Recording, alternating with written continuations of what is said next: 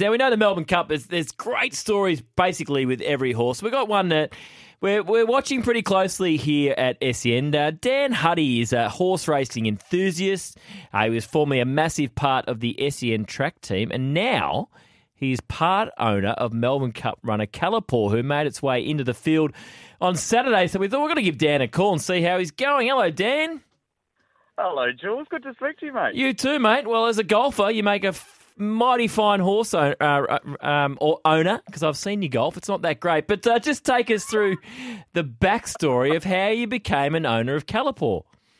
Oh, mate, this was far more of a fluke with Kalapour. The family got involved in another horse trained by Chris Lees as well a while back called Lunty. So he's a grey that loves to run a place, for those that don't know him already.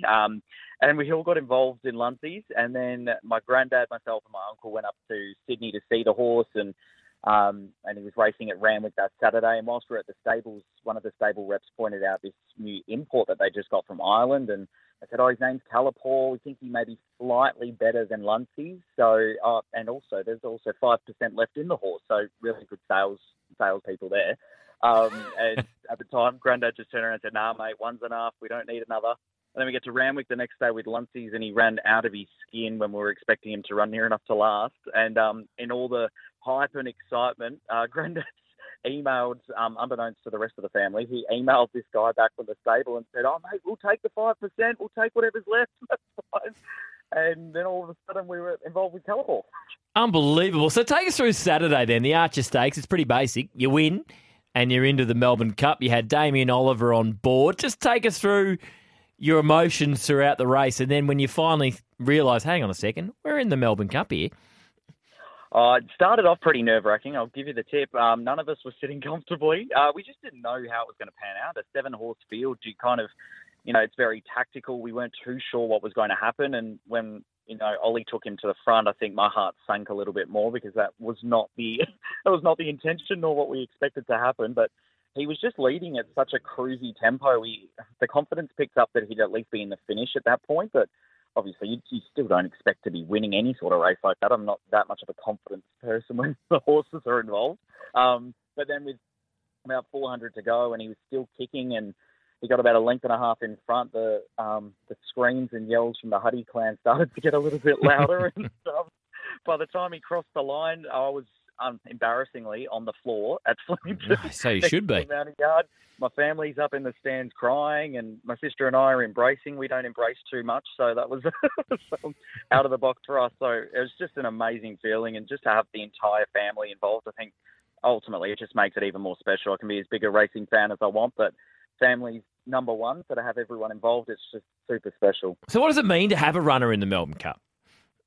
I can't put it into words, honestly, Jules. I've loved this race and horses since I was 4 years old. So just to be able to say that the family's got a horse good enough to be in the race, it just means the world. And it's bringing us together on opposite sides of the country. So we don't always all come together. So this will be the first time that we're all together in probably a couple of years tomorrow. So yeah, it's just so special. I can't say anything more than that, really. It's, I'm not using great terminologies clearly, and my words are not fantastic, but it's just super exciting and a very special feeling. So how many of the Huddy family will be on track tomorrow?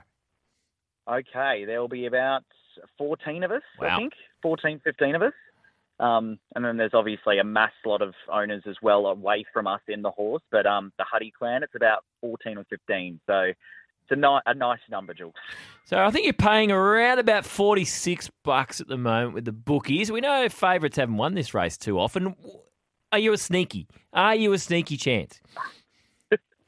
I'm not doing ourselves any favours if I say no, but I think it's all about being realistic from our point of view, and he probably doesn't come through the strongest form line, so I would be shocked if he won, but I genuinely think he's a top 10 chance. I'm not just saying that because I'm incredibly biased, but he'll be right in it. He carries 50 kilos. He's not going to know himself down at that weight. If he gets an ounce of luck, he can easily figure in the top 10. So not that really helps from a winning point of view, but Yeah, look, I think he's there. He'll run a good race. He'll see out the 3,200, so he'll be in it up to his eyeballs.